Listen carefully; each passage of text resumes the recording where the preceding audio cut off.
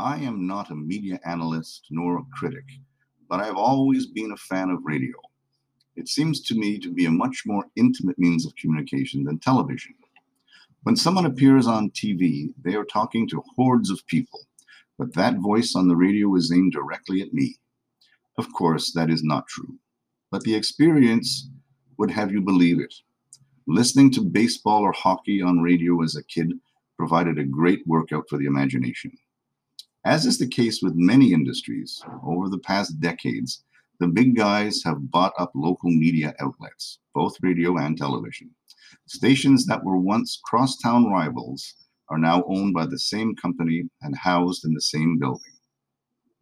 There was a time when even referring to another station or network was verboten.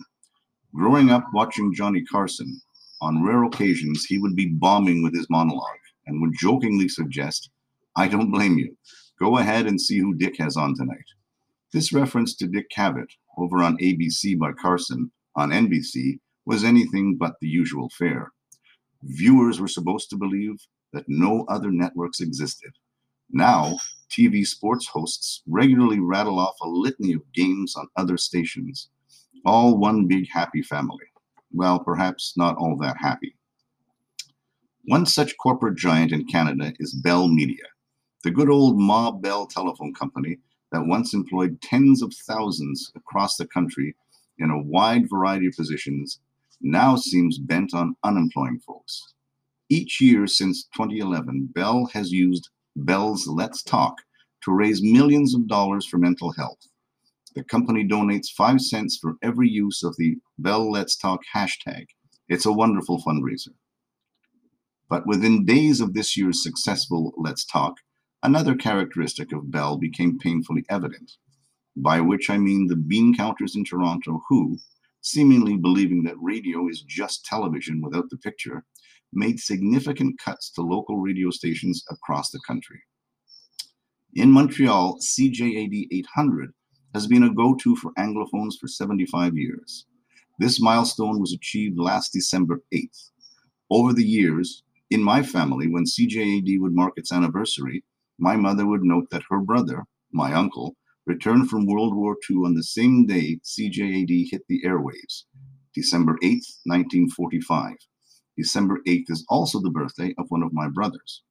To maintain any business for 75 years, let alone one in the highly competitive media industry, is nothing short of incredible. CJAD has proven to be the exception to the rule, as many other media outlets have come and gone during its reign. Why? I humbly suggest it was that local feeling. Now, the big broom has swept CJAD's newsroom almost clean. Bell has decided to use sister outlet CTV-TV reporters' audio on radio newscasts, thereby, in their opinion, rendering CJAD's reporters redundant. The familiar CJAD News brand has been replaced by CTV's. Some of the reporters who were axed had many years, some decades, of dedicated professional service to CJAD.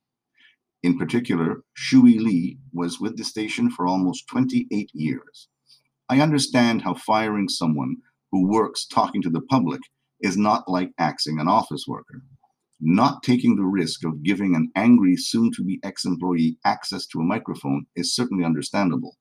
But there has to be a better way than, "Thanks a lot, don't let the door hit you on the ass on the way out."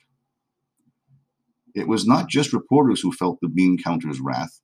Off-air personnel and evening show hosts were also let go. In their time slots will be repeated hours from live morning shows. CJAD has a long tradition of local late-night radio. Sadly, that is no more. But gee, I sure hope Bell saved a few bucks. The Buggles had a big hit in 1980 with "Video Killed the Radio Star." However, a few years later, Queen came out with an ode to radio called Radio Gaga, in which they state, "You had your time, you had the power, you've yet to have your finest hour." Here's hoping that's true. Please put me in the Queen camp on this debate.